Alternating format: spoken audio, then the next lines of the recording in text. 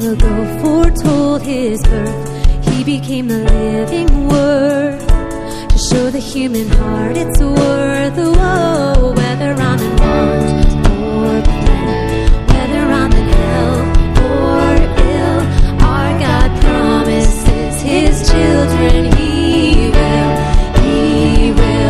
He'll bind up the brokenhearted. Oh, he will. He'll set captives free from darkness. Oh, he will. He'll breathe hope into the hopeless. Help the restless soul be still. Oh, he will.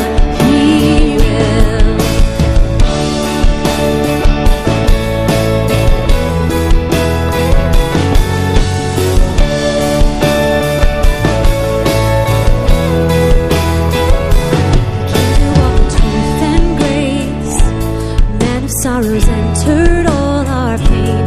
On the cross he took our place.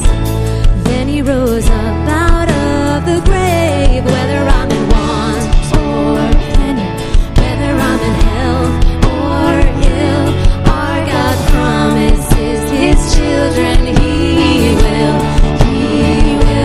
He'll bind up the brokenhearted. Oh, he will. He'll set free from darkness, oh he will, he'll breathe hope into the hopeless, help the restless soul be still, he will.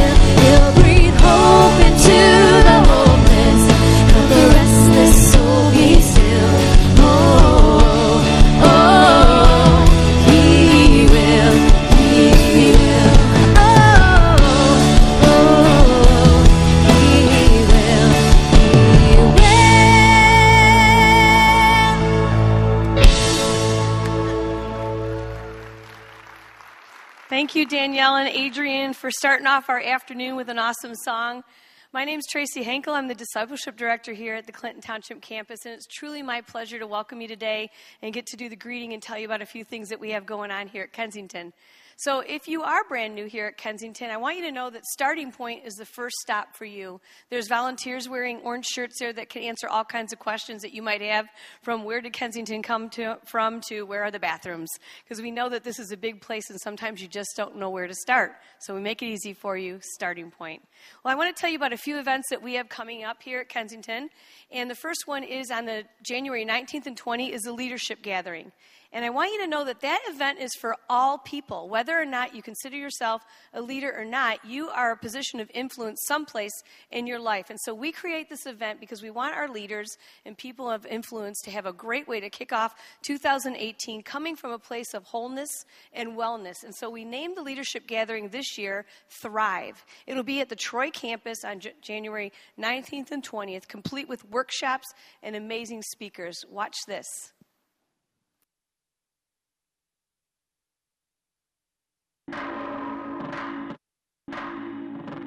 Lead. You can't lead if you're not hearing the voice of God.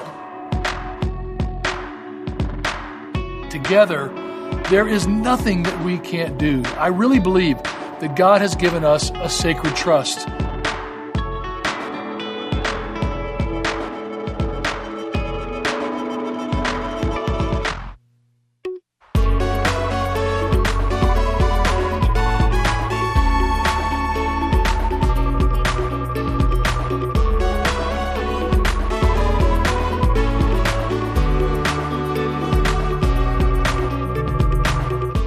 God wants to do the work in you first, and He wants you to respond so that we can go out in force together from this place.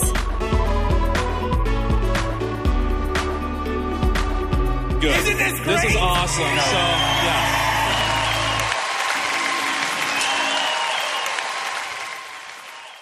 You know what else is so cool about that event? It's absolutely free. So if you're a leader in your home or your workplace or here at Kensington, you are invited yourself, bring a friend. If you're a practical person like me who likes to hear those things, but then it's like, what do I do with them? How do I actually put those into play? We're having workshops that you can sign up for also on Saturday morning. So register online just so we know how many are coming. We make sure we have enough food for you. It is a fantastic event. We do it twice a year. We did it in the fall, and then we'll do it right now this winter to kick off our winter semester. And that's kind of how things go here at Kensington. We run things on a semester basis. And so fall ended, and we had our holidays, Thanksgiving, and we had Christmas, and everybody kind of took a break from classes and courses and groups. And now we're kicking off again our winter semester. So I want to invite you to think about joining a group of some sort, whether it's a community group, like a small group that meets in a home, or a care group like Celebrate Recovery, or whether it's a course like Alpha or Financial Peace University or Bible Basics. Because you know what we know?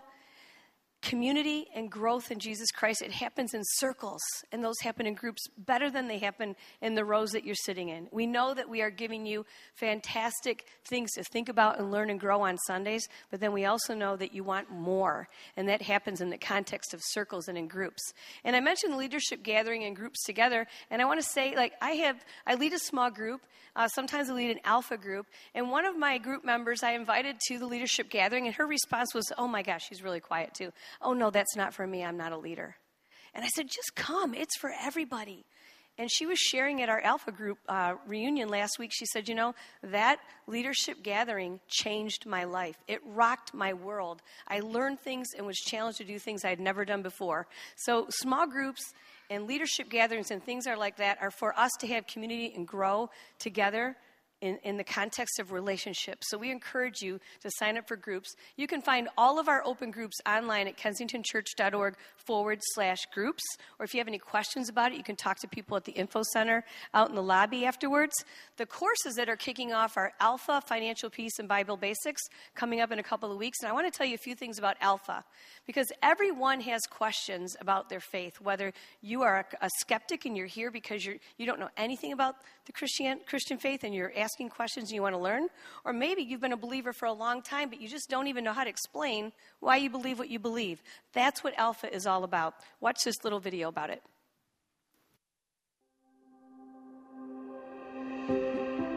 Life is busy. Every day we ask questions like, what's happening today? What should I wear? How am I going to fit everything in? But then there are bigger questions like, why am I here? What's my purpose? Where am I heading? Is there more to life than this? These are some of life's big questions, but there's rarely enough time to think them through. That's why Alpha exists. Alpha is a place to explore life's big questions in a safe and open environment. It's a series of sessions where anyone can share their thoughts and opinions and ask questions without feeling judged. When you come to an Alpha, you'll notice that first, there's food. Whether it's a full meal or a light snack, this is the time to get to know each other in a casual setting. Next, you'll watch an Alpha talk. The talks are created to engage and spark conversation. They explore big issues around faith from a Christian perspective. After the talk is a time for discussion. This is the most essential part of any Alpha. It allows everyone to share their own opinions on the ideas presented in the talks. It's a time for people with different thoughts, beliefs, and experiences to ask honest questions and have open conversation. Every week, there are guests coming for the first time to an Alpha in their community. Alpha is for everyone, regardless of background or beliefs. There's no pressure, no follow-up, and it's completely free to attend. Come and explore life's big questions. Find an Alpha near you today.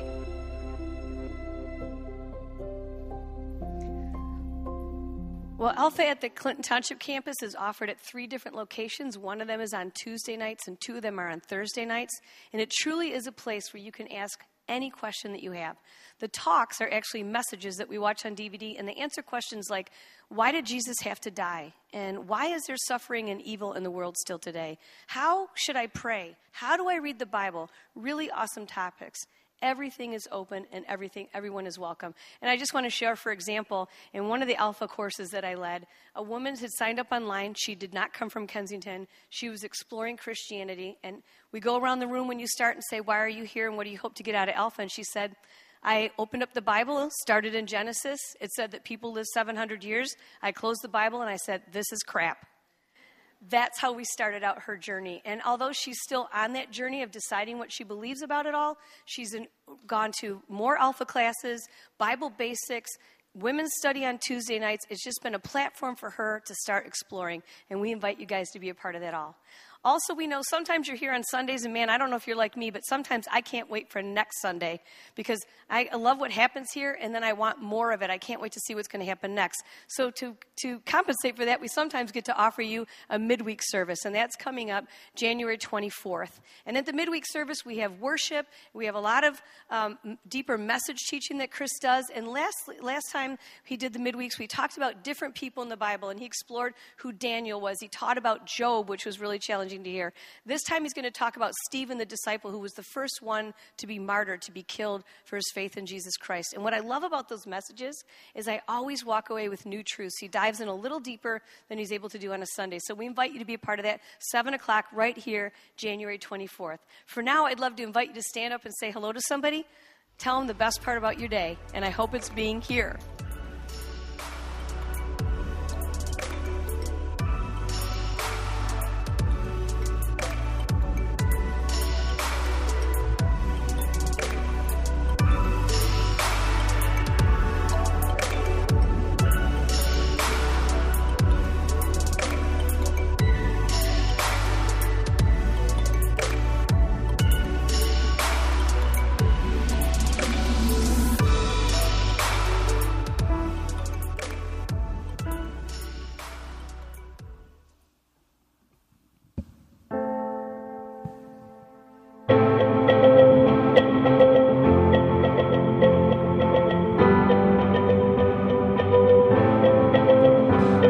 Attention.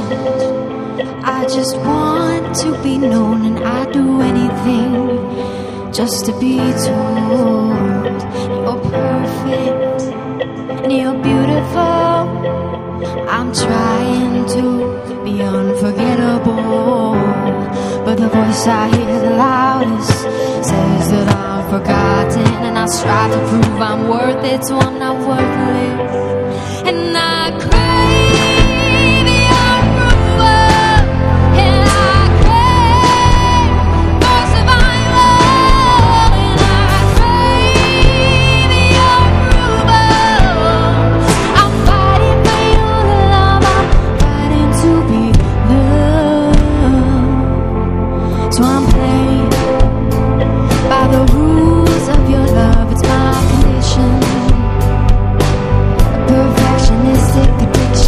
Hope you don't see through my walls, 'cause I'm trying to be unforgettable, but the voice I hear the loudest says that I'm forgotten, and I strive to prove I'm worth it, so I'm not worthless. Am I worth it? I crave your approval, and I crave for divine love, and I crave your approval, and I'm fighting for your love, I'm fighting to love.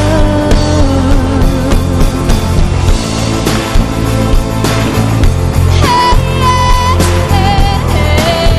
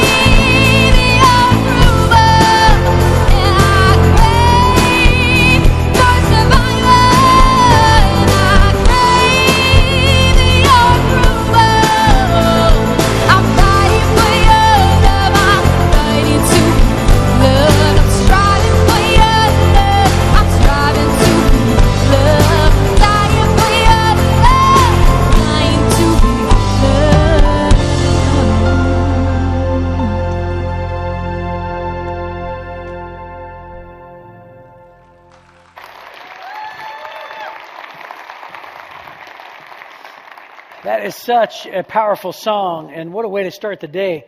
The chorus is, I crave for your approval, and I'm crave for survival.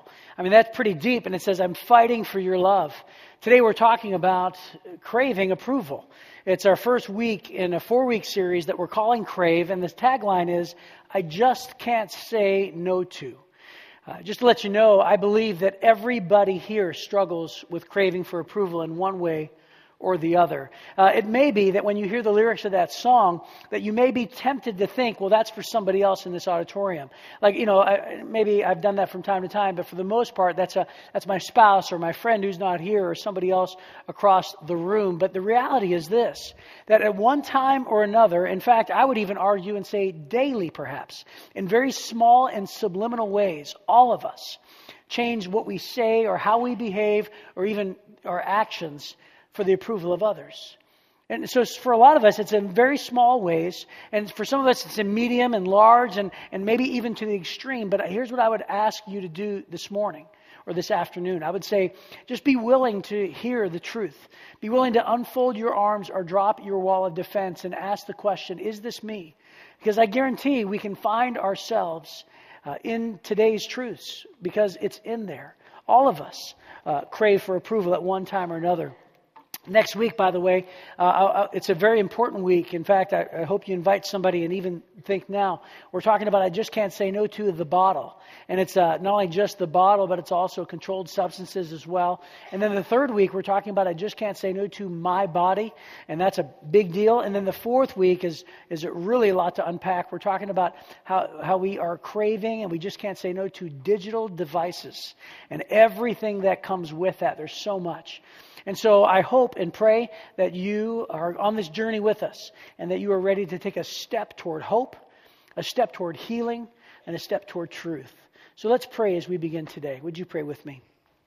Heavenly Father, we thank you for this day, and we ask, Lord, that you would help us to hear from you. Lord, thank you for this time of celebration and even the journey we've been on already and for all the talent that has been up here and just taking us on this journey. I pray, Lord, that you would help us to just receive from you, that you give us the courage and the strength and even the hope and the encouragement to take the next step toward you. We love you, we thank you, and we pray all these things in the powerful name of Jesus Christ. Amen. Well, hey, as we dive into this today, let me just go ahead and get this part out of the way, okay? I'd love for you to do an exercise with me. I'd love for you to turn and face somebody next to you, or maybe somebody behind you, if you can, if there's somebody around you. But I want you to turn and face them right now, look at them in the eyes right now, and then shake their hand right now. Shake their hand, continue to shake their hand, and look them in the eyes, and repeat after me. Say, I'm glad I don't look like you. All right, very good. Just getting that out of the way right now. As we talk about approval for others and others' opinions mattering. The bottom line is as we dive into this topic, I don't think we have to go too far to introduce the idea that we all have cravings. We called it crave, but it's synonymous with a desire. It's synonymous with an appetite. And all of us know the nature of appetites, right? An appetite, if you feed an appetite, what does it do? It grows. If you starve an appetite, what does it do? It shrinks or goes away. And the nature of an appetite is never fully nor finally satisfied. In other words, you never have one meal to end your craving for all meals. If you crave a sexual temptation or something like that, no matter how you fulfill that, you never have an experience that satisfies that craving that is going to make the rest of the cravings in that category go away forever. Cravings or desires or appetites, they only know one word. And the word is more. And we crave all sorts of things, don't we? We crave food. We crave sexual things, as we're going to mention probably in the third and fourth week. We crave stuff. But guess what? We crave approval. We crave affirmation. A lot of us have an appetite to be right in an argument. And I know that one for a fact, right? We want to win. That's an appetite. We crave all sorts of things. And I don't know if you've ever had a craving that was so strong that you had to get out of your house and go get it or go find it. But I think a lot of times in our lives, we do the same thing. And so let me ask you this question. Have you ever craved something that was bad for you? I would ask you to raise your hand, but what's the point? right? Because all of us have done that. And so as we dive into this, we're really talking about the struggle, and it's comforting to know that the Apostle Paul, St. Paul, 2,000 years ago, told us in so many words as we're about to read that this is not a new struggle. We could identify immediately with the human condition as it existed the same 2,000 years ago. Look at Romans chapter 7, verse number 15. Paul starts off by saying, I really don't understand myself. Now you could probably already identify. For what I want to do what is right, but I don't do it. Instead, I do what I hate. But I know that what I am doing is wrong. This shows that I agree the law is good, and the law is the Bible. So I am not the one doing wrong, but the sin living in me that does it. And I know that nothing good lives in me, that is my sinful nature. I want to do what is right, but I can't. I want to do what is good, but I don't. I don't want to do what is wrong, but I do it anyway. And if I do what I don't want to do, I am not really the one doing wrong. It is the sin living in me that does it. And what Paul is unpacking here is he's saying, hey, there's a sinful nature in all of us. And if this is new news for you, like it or not, you are born imperfect. You and I have issues, right? Raise your hand if you have issues. Go ahead and raise your hand if you have issues.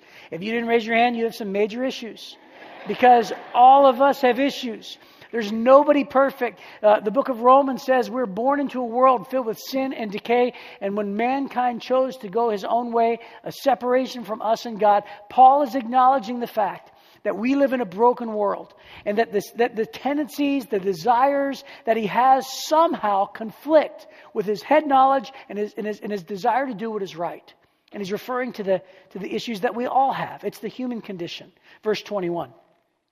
I have discovered this principle of life, that when I want to do what is right, I inevitably do what is wrong. I love God's law with all my heart, but there is another power within me that is at war with my mind. This power makes me a slave to the sin that is still within me. And then he says, oh, what a miserable person I am. If you can relate to that comment, then you're in the right place. Right? We're not a perfect people or a church by any stretch of the imagination, but we hopefully try to deliver truth and point people toward not only truth, but also maybe even next steps. And they're not the next perfect steps, but they're the best steps that we can possibly suggest for anybody throughout the course of this series to take that we have.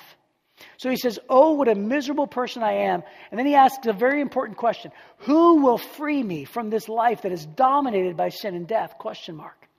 Thank God! ! The answer is in Jesus Christ our Lord. So you see how it is. In my mind, I really want to obey God's law, but because of my sinful nature, I'm a slave to sin.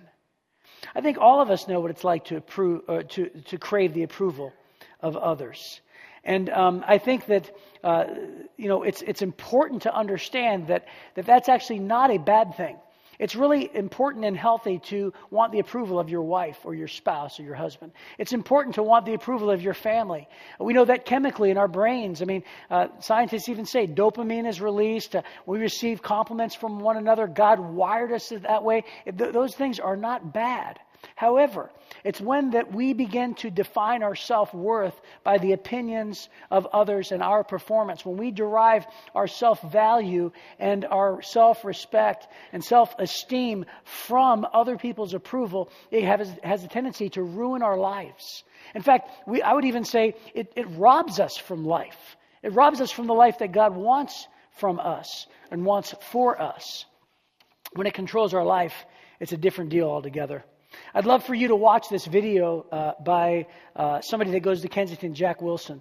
He volunteers his time as a psychologist to our staff. He's been a psychologist for years. I'll give you his part of his bio. He's a former associate vice president at Oakland University. He's an adjunct professor at the Michigan State Medical School and Oakland University School of Health Science. He's a consultant to the United States Army. He's a professional psychologist to the PGA Tour. He did all the greats like Lee Trevino and Greg Norman and all those guys. And then he also has many other things under his belt. Dave Wilson, our Orion pastor, sat down and asked him about this idea of craving approval. So watch this. So Jack, we're talking about cravings, addictions in this series. how would you define that? I know you deal with this kind of stuff all the time in your own life. Sure. But obviously counseling people. How would you define a craving that a person can't say no to? Well, a craving is both psychological and physiological. And when we get, whether it's craving for chocolate or craving for alcohol or craving for a controlled substance, we actually have kind of a physiological change, in the whole mind-body system. And thinking about that, visualizing it. You've heard me say that 24 hours a day, we're constantly talking to ourselves, both in words and in pictures. And when we have cravings, those show up as pictures in our brain, and a picture is worth what? 1,000 words, right? So when we picture the object of our desire, or at some point perhaps the object of our addiction, then it basically overpowers the whole system and makes us think about it in a compulsive. You can almost use compulsive and craving sort of as synonyms. Now, how do I know, or how does a person know when a craving is good and when it gets dangerous? Whenever a craving interferes with our ability to lead a normal, healthy, relationship-centered life, then it's something we really ought to be giving some serious thought to. So let's say week 1 of this series, I struggle with your approval and everybody's approval. Right. How can I test that to see if it's really determining how I feel? Okay, if you're struggling with approval, then there's a variety of different things that you want to do, but you want to begin having an attitude change, okay? Because approval is an attitude, and attitudes are incredibly powerful, okay? So if you have an attitude that I need somebody's approval, then start thinking differently, start visualizing differently, but in that process, start kind of analyzing, where did this come from? I'm really big on personality types and things like that, and certain personality types are more likely to care about other people's attitudes, so we want to start there. Some people grew up in dysfunctional families, and they were not allowed to be who they really are. So they become very concerned about approval because they were trying to fake it without even knowing they were faking it, because that was their environment. But they've not been allowed to express who they truly are. So you start thinking in terms of kind of in the existential sense, who am I? And if you grew up in a dysfunctional family that did not allow you to develop by trying things out, by making mistakes, by talking honestly about your emotions, then you're going to have to go through some of that. Well, one thing is clear, regardless of where you are on this journey, it's pretty clear that it goes pretty deep, and it's a lot to unpack, and we're certainly not going to be able to give a full answer or make all the progress in a 35-minute message or a 70-minute service. So today our hope is just to take one step in the right direction. We have some information that's taken directly from The Search for Significance, which is a book by Robert McGee. And if you want to follow up on anything you hear today, that would be a good book for you to research. It's called The Search for Significance by Robert McGee. And so he talks about 3 patterns that we fall into that actually go along with what Jack alluded to. Here's the first pattern. The first pattern is the performance trap, and it's known as a pattern of the mind.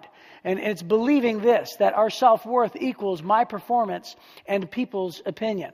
And the reason why it's called a pattern of the mind is because it alludes to the fact that this is the way that we think, whether we know it or not.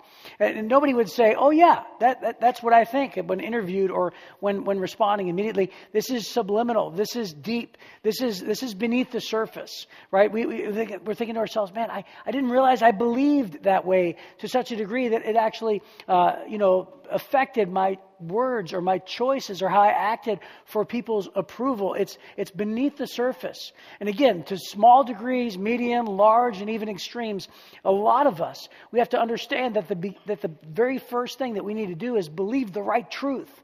Because when we believe the wrong truth, which is, my self-worth equals these things, then it's a pattern of the mind that leads to a performance trap. And by the way, it started when we were younger. Right? I mean, Mrs. Abbas in the 3rd grade put a gold star by my name, and I made the good child list. And I realized that performance equals self-worth. right? I didn't get cut from the football team when I tried out, but my brother did, which meant, I was better. I was worth more, right? When you go to your job, it's the same thing. It never goes away, does it? Into our adulthood, we just go to work and deal with the same thing. Joyce Meyer wrote a book as well called Approval Addiction. And here's what she said in that book. She said, the need for approval and acceptance from others affects your personal relationships, your prayer life, and your personal ability to be promoted in life. Which is interesting, isn't it? When you think about those things, we might argue, but the reality is it's there for all of us. I remember when I told this story a very long time ago, but when I was in college, I worked for a company called MCI Long Distance. Does anybody remember MCI? It was eventually bought out by Sprint, by the way. So MCI, I was doing telemarketing, and I was actually at one time like the number one salesman there. I made a bunch of money. My performance, I thought, spoke for itself. But all the college students had to go home for the summer. Or at least I chose to, because I wanted to see my girlfriend, who's now, my wife.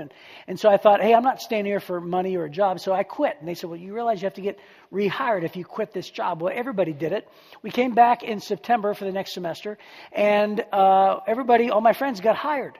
I outperformed all those guys, but they got hired, and then it was my turn. And I thought, well, if they got hired again, it'll be a breeze for me because I'm, the number one salesman. So I walked in, sat down for my first interview. That went okay, but my second and final interview, this guy was not impressed with any of my numbers at all.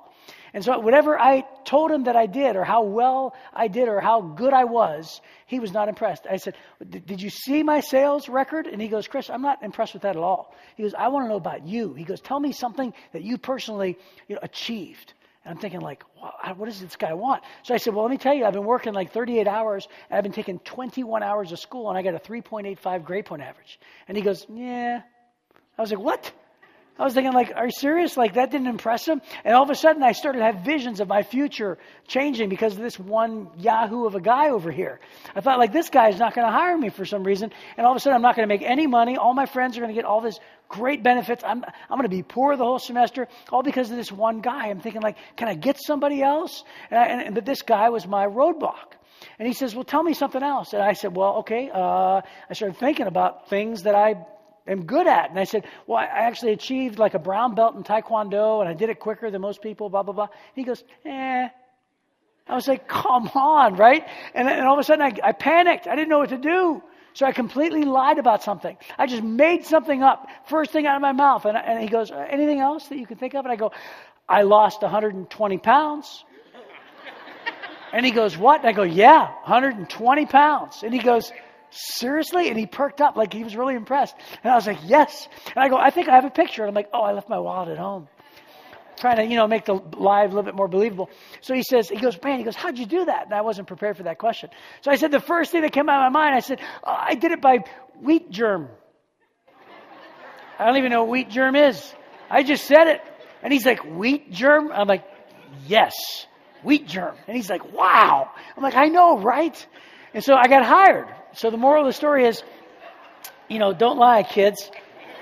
But it's true, because it felt like I just had to outperform, my previous story just for this guy to, think I was worth a hire.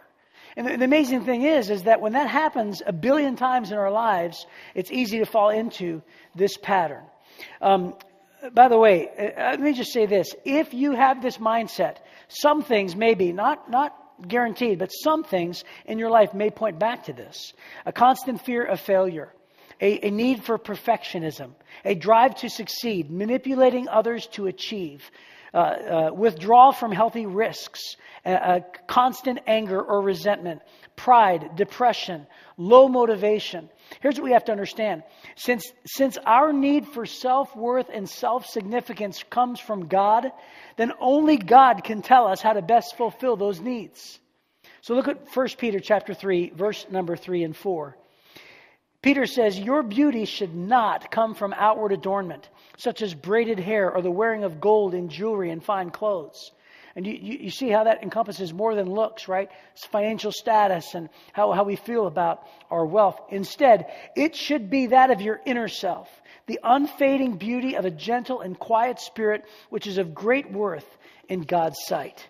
You see, there's a big difference between self-worth, which is feeling good about yourself, and your self-respect or your self-value and self-acceptance, which only comes from God. Here's the second pattern. Is once we believe it, then it translates into our actions and what is known as the approval addiction. That is our pattern of what we choose to do, which says, I must now constantly receive affirmation from others to continually feel good about myself. Now again, are we willing to admit this? But once we believe that way, we behave that way, as long as we're getting affirmation, then life is great. But we must continually get affirmation in order for our self-esteem to be okay. And if that changes, then we're doomed. And if it changes, then we either are driven or we withdraw. In fact, I would even say we're driven even to maintain it. Driven people, they shoot for perfection. They're hard on themselves, and other people think they're awesome, and they think they're not even close to where they need to be. Driven people work so hard for perfectionism that they work so hard that their marriage is in trouble. And he would say, well, don't you understand? Or she would say, don't you understand? I have to achieve. And somebody would say, why? I don't know. But it's there. It's in me, man. It's a drive. And those things can be productive. But at what cost? And sometimes we're unwilling or unable to dig a little deeper. And so that's what driven people do. Withdrawn people, they actually have a tendency to remove themselves from healthy risks, especially relationally. Withdrawn people become passive aggressive, and they really check out of life relationally. You know what it reminds me of? When I played baseball for 11 years, and I remember we always used to have this exercise on who was the fastest. And we would line up on home plate, and he'd say, go! And then one would run this way, one would run this way. We'd run around the bases opposite. Whoever hit home plate first, was the fastest. And I was never the fastest. I was like the second fastest always. Dave Dobaccio, I hate that kid, but I was really fast and I was good at it. But I remember this one guy, I won't tell you his name, but his name was Nick. But he wasn't fast. And so they said, go. And you know what he used to do? He used to go, ready, go. And he'd go like this. And he'd just walk, right? And he's like, hey. And everybody's like, they'd laugh. And he'd do this, right? And you just think to yourself now, later on, you're looking back, you're like, that's a defense mechanism, right? He doesn't want to face rejection. He doesn't want to really try and come in like a whole base, length last. He just doesn't want to try. So he's checking out. And I think to myself, a lot of us walk through life that way because we don't want to put ourselves up there for rejection. We don't want to try relationally. So you know what we do? We just kind of mosey on through life and we just not even engage relationally with others. You know what Galatians chapter 1 verse 10 says? This is one of the strongest statements about this. Paul is writing to the church of Galatia, and he says, ask this question. Am I now trying to win the approval of human beings or of God? Or am I trying to please people? If I were still trying to please people, I would not be the servant of Christ. The context of this is that in his letter to the church in Galatia, he's writing hard truth, like truth that they don't want to hear. He's, telling them as a pastor, here's what's right, here's what's wrong. And what he's trying to say is, my motivation isn't based on your approval of me. He's saying, am I trying to win the approval of people or of God when I write these things? Or am I still trying to please people? Because if I were trying to please people, I would not be the servant of Christ. And Paul is trying to say, even back then, he's unpacking his motives and saying, my opinions, my actions, my thoughts, my words, they're not dependent on your approval or your opinion. It's amazing to me because those verses stand as a litmus test. It is the bar that we need to ask ourselves. Are we living our lives trying to win the approval of human beings or of God? Or are we trying to please people? Because if we're trying to live our lives pleasing people, we should not be the servant of Christ, because the servant of Christ understands that only God matters. Only his opinion matters. We serve an audience of one, and that is the one who defines our self-worth. And so when it comes down to it, you and I, when we find ourselves acting sensitive to criticism, being easily manipulated, withdrawing from others to avoid disapproval, having a fear of rejecting and attempting to please others at any cost, we need to recognize that we're in the downward spiral of the patterns. Here's the third pattern. It's called the blame and shame game, which means if we believe and think, we believe something, we think something, therefore we act a certain way, and when it goes good, that's fine. But when it doesn't go well for us, and someone gives us disapproval, then we play the blame and shame game. Let's talk about blame first. First of all, we blame ourselves because those who strive for approval are very hard on themselves. And so they'll blame themselves. And worse, sometimes we'll blame others because we're unwilling to admit the disapproval is accurate. Because if disapproval is accurate, then that means we have no worth. And if we have no worth and we come to accept that, then you know what comes? Shame. There's blame, and then there's shame. And the bad part is, it starts the spiral over again. Because when we have blame and shame, guess what we do? We have motivation to up our performance. And then we start over again. Performance, believing a certain way, striving for it, getting it, not getting it, blame and shame, up our performance even more. And it is a spiral that robs us of life.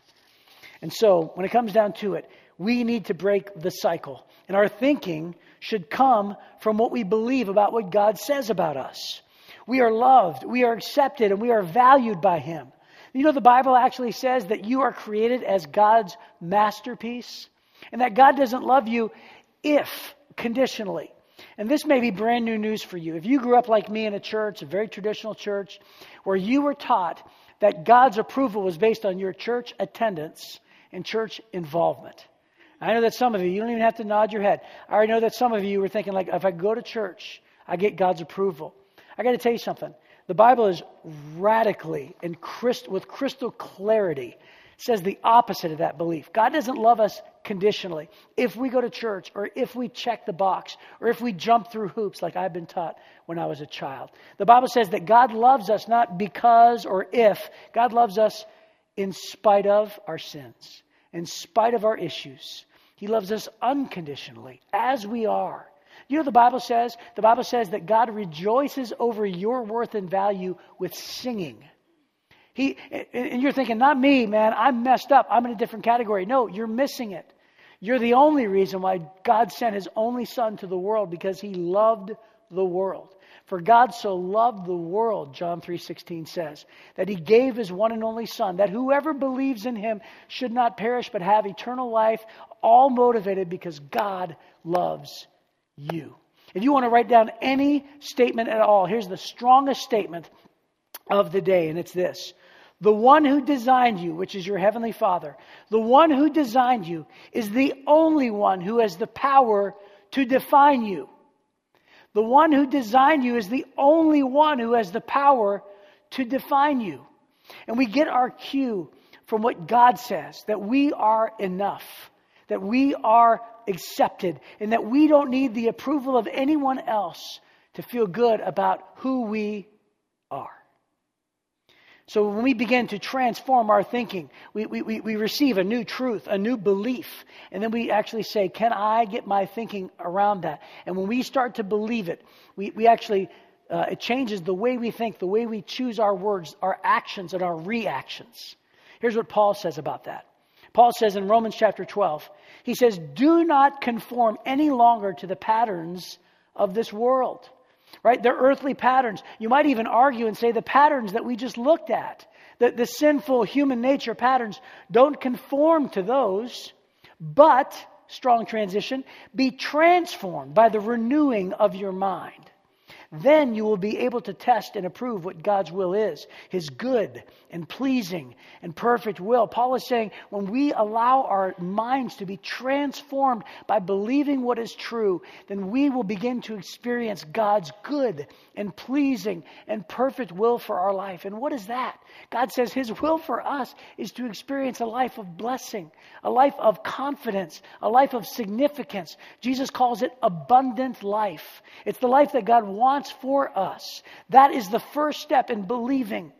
And again, no massive progress may take place today, but one step toward hope, one step toward believing. And maybe for some of you, it's one step toward Celebrate Recovery. Celebrate Recovery is a program that we have currently. We'll have it at our new building in May or June or sometime like that. But currently, it exists at the Troy campus on Monday nights. And did you know this? I don't know if you know this or not, but over 80% of the people who show up on Monday nights at Troy campus, out of all of them, 80% of them, they don't struggle with alcohol or substance abuse. Some people think Celebrate Recovery is that. It's only 20%. Most of the people come there for other reasons. And guess what the largest group, and they break off into groups, different tables for discussion and questions. Do you know the largest group that exists at Celebrate Recovery? It's approval, or it's addiction to other people's approval. That's it. It's the largest group that exists.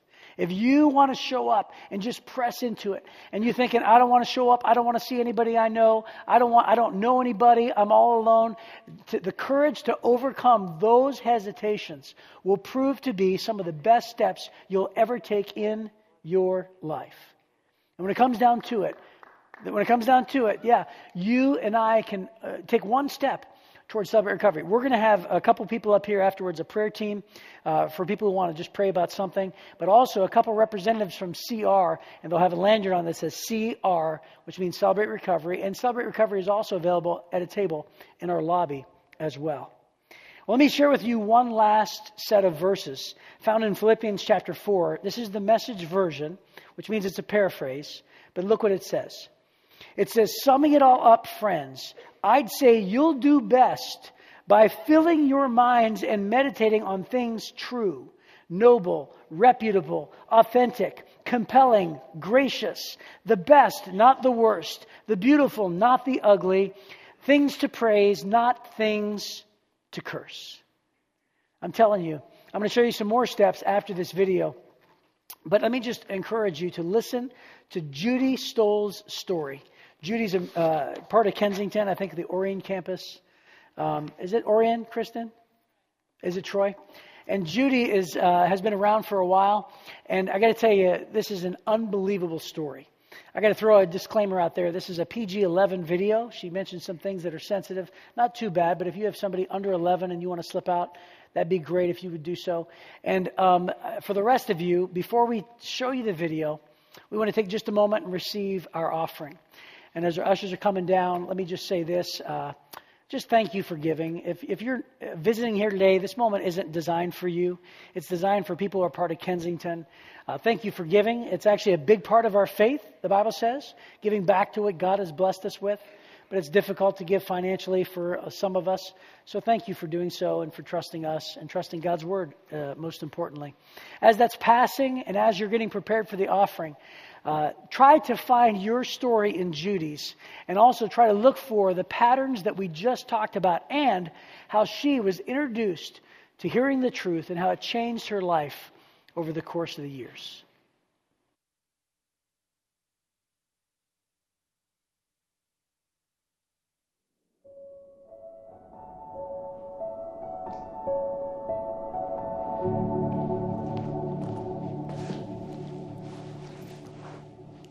When I was young, I loved my mom. She was just a gorgeous, really talented person, just beautiful. She didn't have any self-worth. She wasn't a Christian and had already been left from one husband. This was her second marriage. And I think she knew my dad was having affairs, and she just did whatever it took. She was a June Cleaver during the day and a Marilyn Monroe at night. I watched that in her life, and I thought, well, if it worked for her, I guess the whole time until I got married, I just thought that's what I would have to do. Eventually, I started getting interested in boys. I started dressing kind of seductively, and I didn't think I could get approval just for who I was. When I was 15, Johnny came into my life. He was everything I ever wanted. I knew the minute I met him that I would never let him go. It wasn't even 6 months. We were having sex. And a lot of times, if he would want to take me home early or anything, that's how I would keep him. One night I came home after being out late in Johnny's car, and my father was up. He had been drinking, and he called me a slut. I guess I thought that if anybody could spot one, he could. because of the way his life was. And I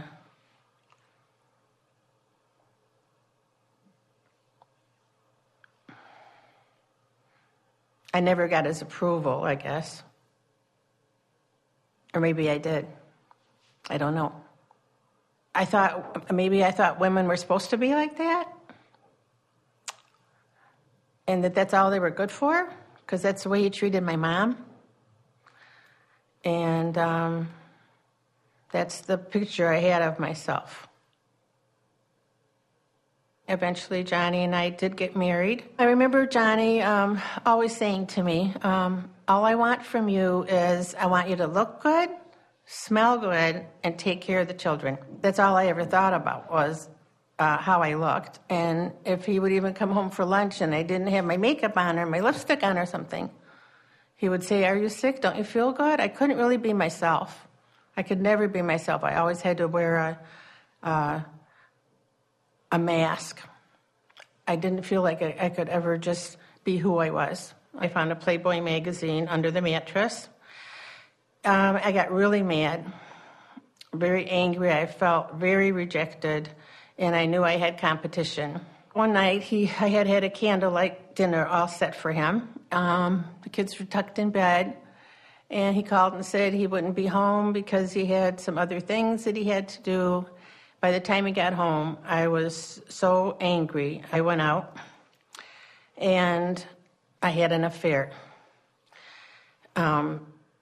Just a one-time affair. I couldn't believe that I had done that. I came home and I told him, hoping that he would show some kind of concern, but he didn't. He let me know that he really didn't care. About 3 months later, I found out I was pregnant, and then we were really scared. I knew that it wasn't my husband's baby. I went and had an abortion. And one of the reasons I had the abortion was so that nobody would know what I did, that I had been unfaithful. I wanted to hide it. I didn't want my children ever to know that I wasn't the perfect mother, a perfect wife. I decided one night that I couldn't live with myself anymore for what I'd done. So I was standing in the bathroom and considering taking my life, and the phone rang at 3 a.m. It was my twin sister. What she told me was that an angel woke her up and said to call me because I was in trouble. So I remember hanging up the phone, going in my living room, and praying to God, if you're real, please show me. So 3 weeks later, we went to a Billy Graham crusade. It was like he knew my story. There were 75,000 people there. And the first scripture he quoted was about the adulterous woman.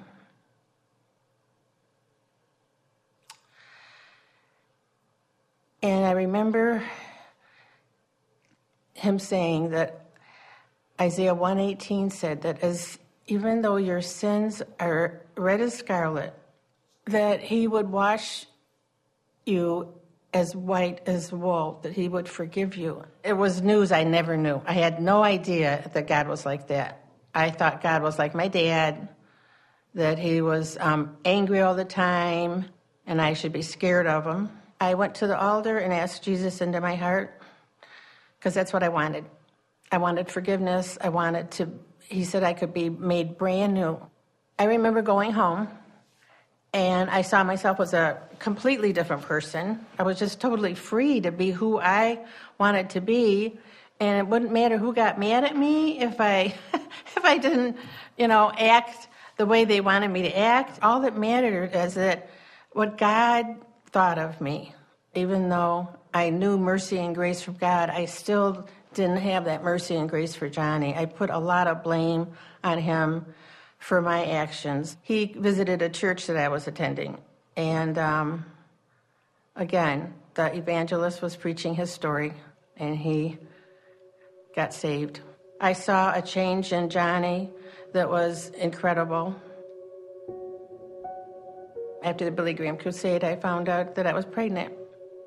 I just couldn't believe that God would would trust me to be a mom again after what I'd done, that he would really trust me. So for the next 9 months, I was scared to death.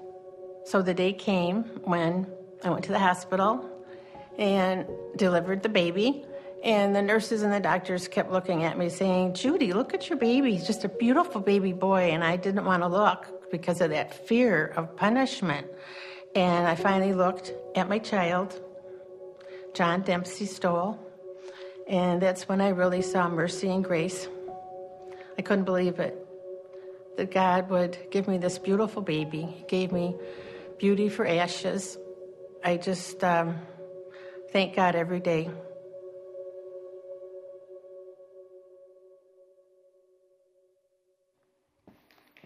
Yeah, it's pretty amazing.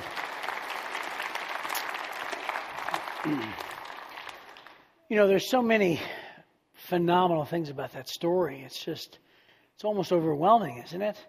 It's hard to believe. And yet, that moment where she says at 3 a.m. and she's standing and contemplating ending her life, and then her twin sister calls at 3 a.m, says an angel woke her up. It's like, man, I mean, that is an unbelievable, awesome moment. And it's one of those moments that's defining for sure.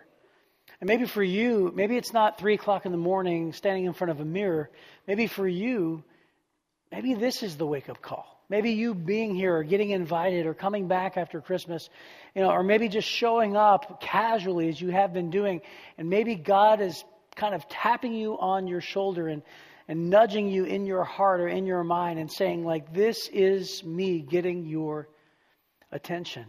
Because if he directs us toward hope, toward a truth that we believe and start to accept and then to think and to pattern our life after and then begin to experience. And again, for Judy, it wasn't overnight. It was years after coming to know the truth, coming to know God. And then years later, she delivers her story in 7 minutes. But the story is made over years. And so whatever step that God wants you to take, I pray that we would learn to take it. I told you I'd give you... beyond the first step, here's just 5 things. Steps to freedom. Finding our identity in Christ, which is our number one value at Kensington. To then let that belief lead us to right thinking. And then to be honest with ourselves and others. Then to pursue affirming relationships. And by the way, for some of us, that means maybe to eliminate unhealthy relationships. And then to give yourself time. To understand that it's a journey that God wants us all on. I pray that this would just be the beginning. At the end of the 4 weeks, we're going to ask people to consider bringing up a crave token and laying it on the stage, whatever represents your craving or your thing that you want to give up. And say, God, I'm done with this. We'll be talking about that over the next 3 weeks as well. Let's pray as we close.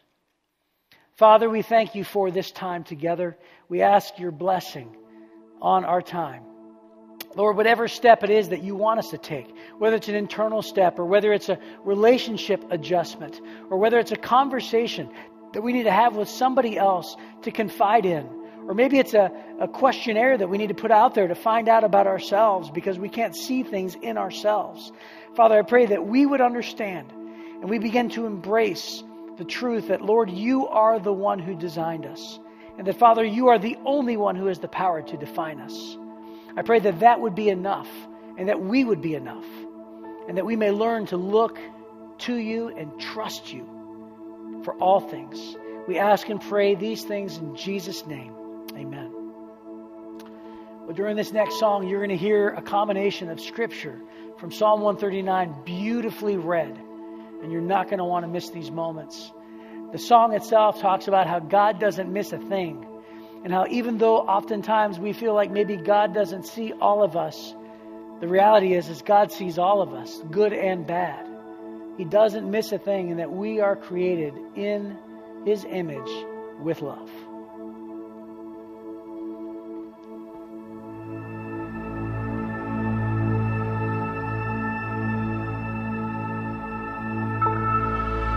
When you stand, I feel the floor of heaven tremble.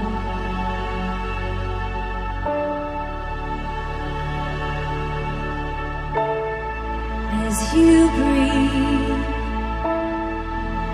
we live and have our being.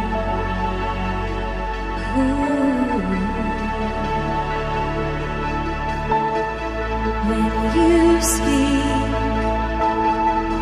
oh, I feel it in my chest.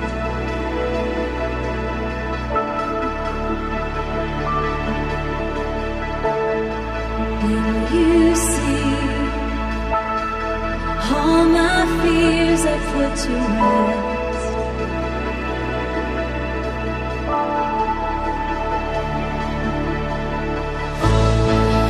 What a wondrous thing I can stand and say, 'cause when I fall to my knees, you're the one who pulls me up again. And what a mystery that you would notice me, and in a crowd of 10,000, you don't miss a thing.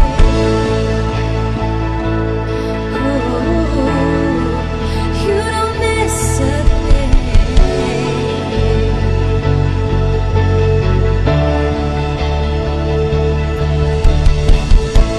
You have searched me, Lord, and you know me. You know when I sit and when I rise. You perceive my thoughts from afar. You discern my going out and my lying down. You are familiar with all my ways. Before a word is on my tongue, you, Lord, know it completely. You hem me in behind and before, and you lay your hand upon me. Such knowledge is too wonderful for me, too lofty for me to attain. Where can I go from your spirit? Where can I flee from your presence? If I go up to the heavens, you are there. If I make my bed in the depths, you are there.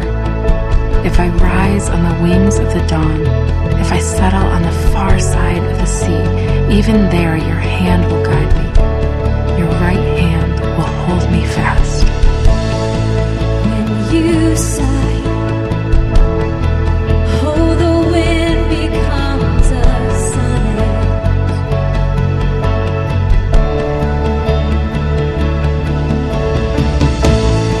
And when you laugh, oh, the storm around me ceases.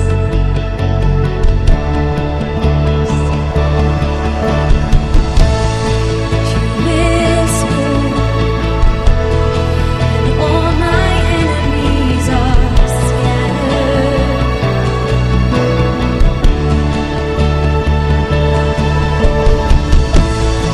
You surround me with angels on assignment.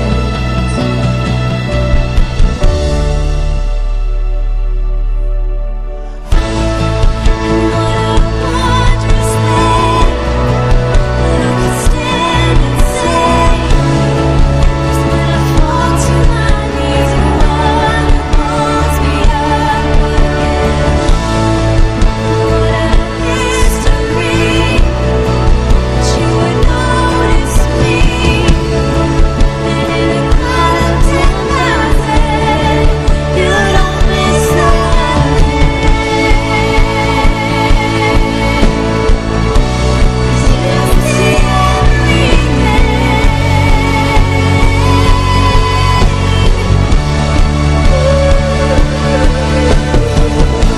And I am seen, and I am loved of the King of Kings and Lord of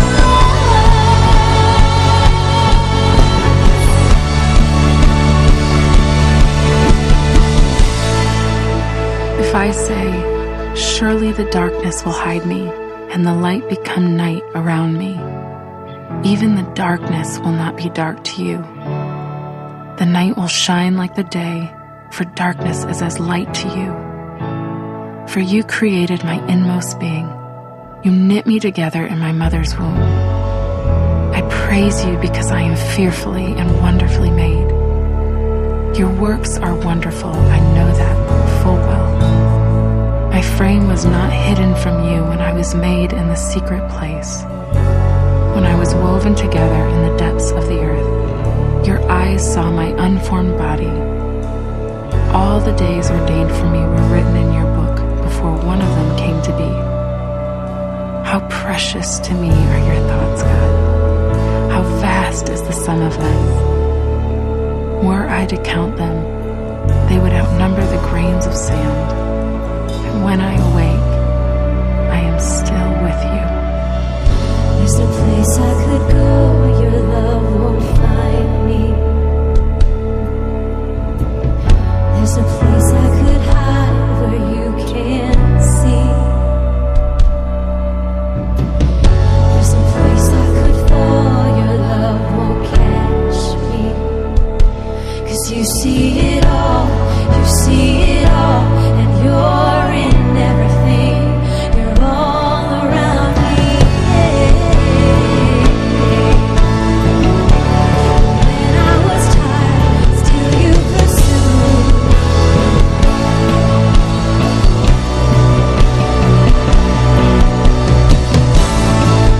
What a wondrous thing that I can stand and sing. 'Cause when I fall to my knees, you're the one who holds me up. And what a mystery that you would notice me. And in a crowd of 10,000, you don't miss a thing. 'Cause you see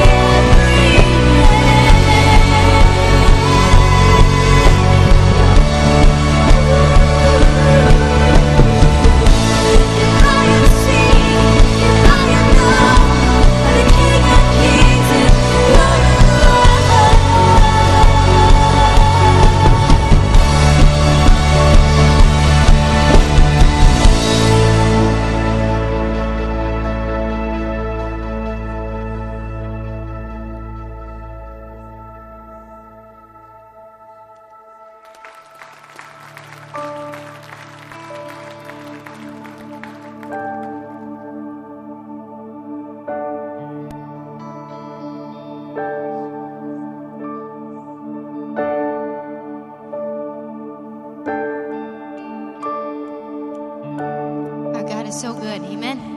Amen. There's no better way to respond to the truth that we have just heard than to lift our voices and sing to Him. So I know you guys know this last song, so I just encourage you, wherever you're at right now, to just take this time to sing out to Him.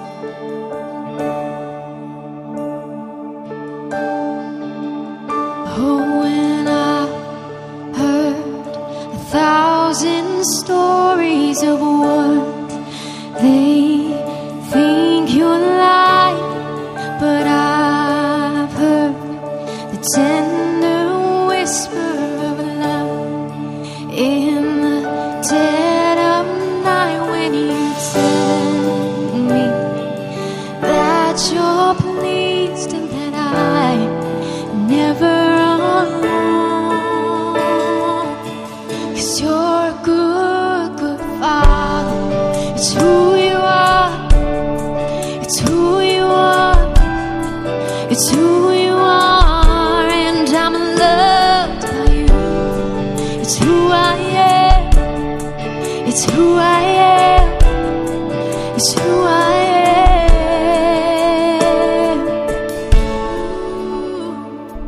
And I've seen many searching for answers so far and wide, but I know that we're all searching for answers.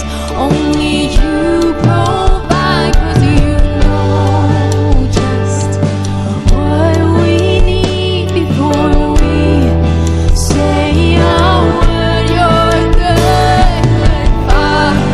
It's who you are.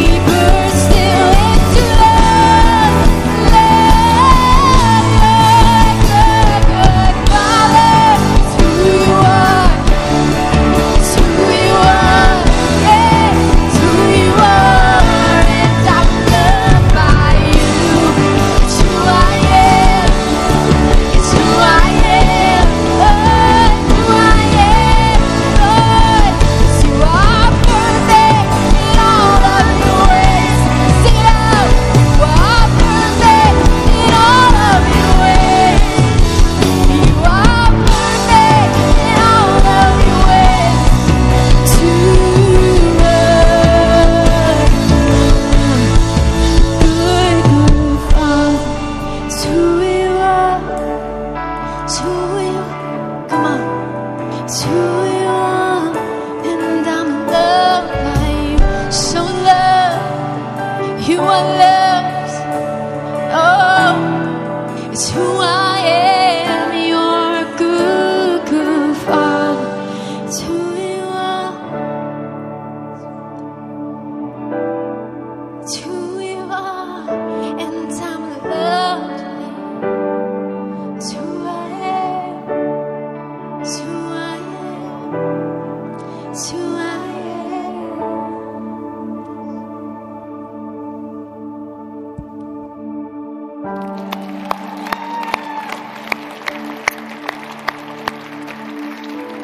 Just a couple things before you head out. The first is I hope that you have taken with me one step toward hope and truth and life change, and that you would invite somebody back for the next week as we're tackling a pretty big topic of just not saying no to the bottle.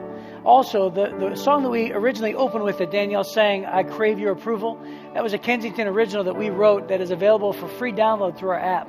So you can download that as well. And then again, if you need to come down and pray with anybody, ask a question, talk to a CR representative, or go to CR out in the lobby. They're there for you. Thank you so much for being here. God bless you, and we'll see you next week.